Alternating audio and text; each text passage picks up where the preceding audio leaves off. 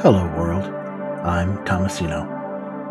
This is Solarpunk Prompts, a series for writers where we discuss solarpunk as a literary, artistic, and activist movement. Or, as Roanna Silva describes it, solarpunk is a genre of ecologically oriented speculative fiction, characterized both by its aesthetic and its underlying socio-political vision. In each episode, we look at one story prompt, using that genre lens, offering commentary on the prompt, some inspirations from the world today, and some considerations for writers.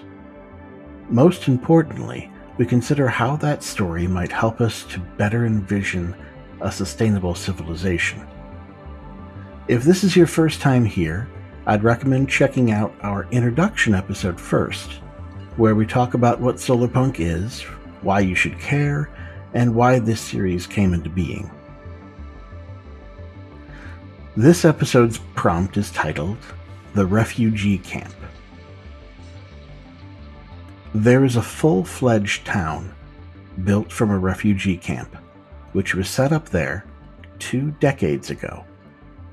The inhabitants speak their own Creole, a mix of more than 5 languages, and have very shaky relationships with their neighboring communities or states, each of which considers it a lawless territory and might be plotting to take over. I think the refugee camp is a fitting place to start our prompts. They are the standard setting in our world for communities just coming through tragedy. When there is war, famine, flooding, or any number of challenges to a people, they often find shelters in foreign lands, sometimes thrown together with other groups fleeing their own hardships. Refugee stories are also plentiful in science fiction. Superman is a refugee from Krypton. The Doctor is a refugee from Gallifrey. Or Arthur Dent, a human refugee from Coddington in the West Country.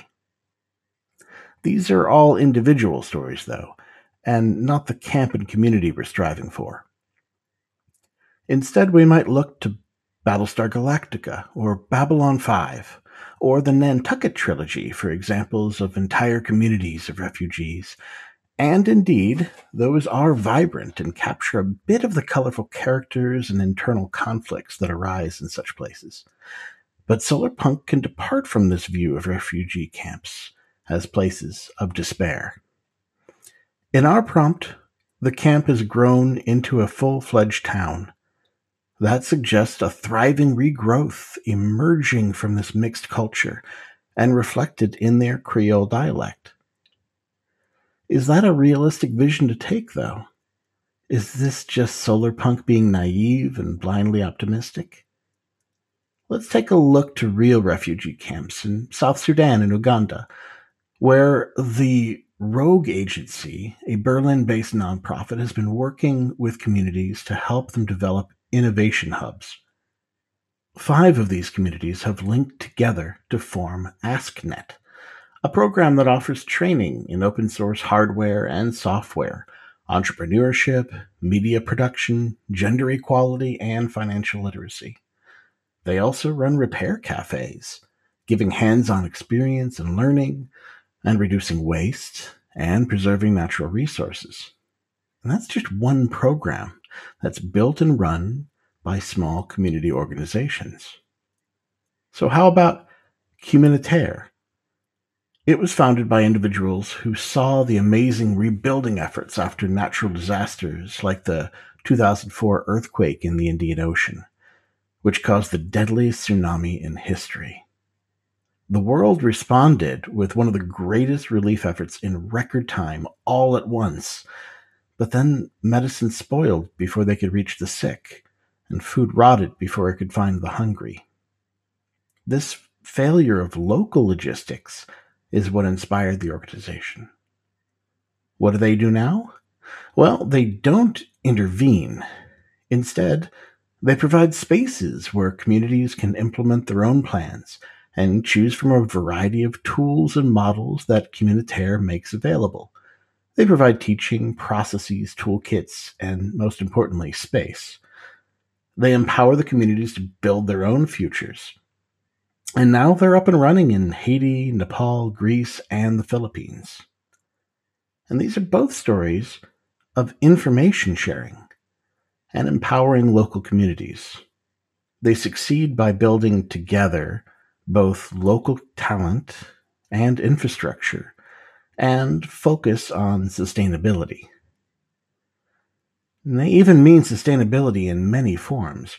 There's environmental sustainability, processes that can work with a unique local environment. There's also economic sustainability, processes that can continue without ongoing external funding or donations. And cultural sustainability, respecting and empowering the local cultures. When you start thinking of these refugee camps as places where people are building new things, new homes, new lives, new opportunities, then the writing opportunities open up for you as well. Gone are the two-dimensional sketches of a dirty camp full of broken people. These people are alive and empowered.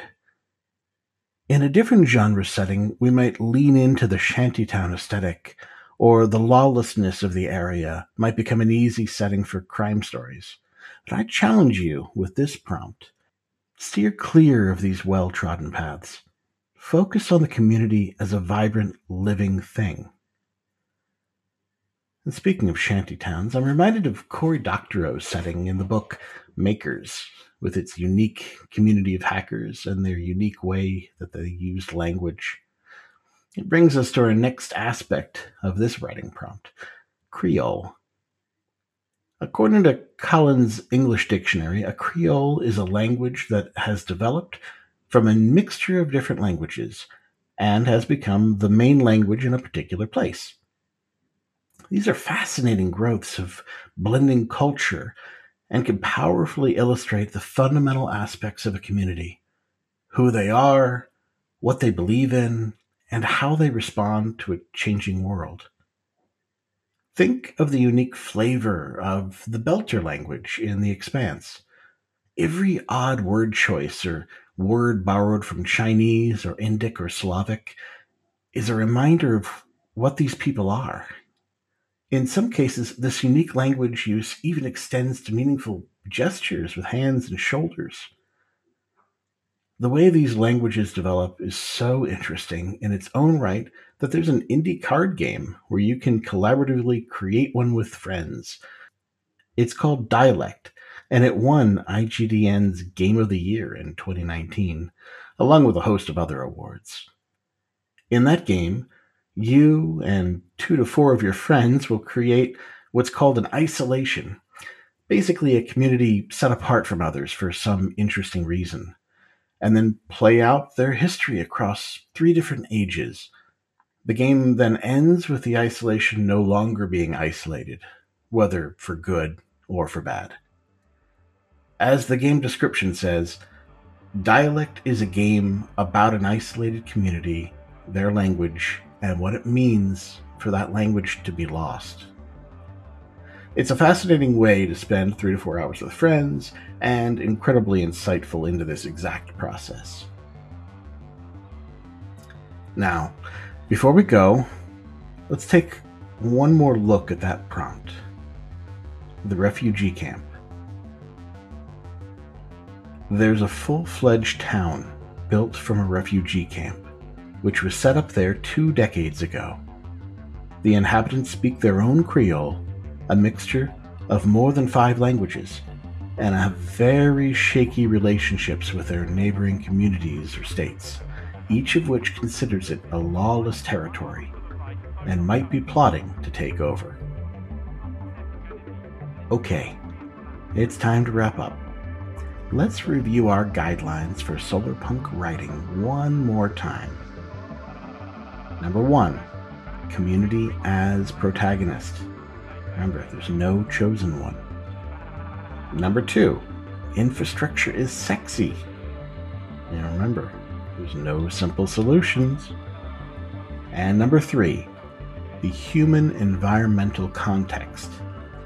It's not man versus nature. Thanks for joining me today.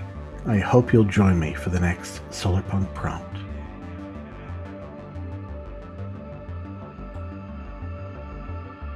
Music in this episode is from X Memory, Solar Grid, from the album Solarpunk, A Brighter Perspective.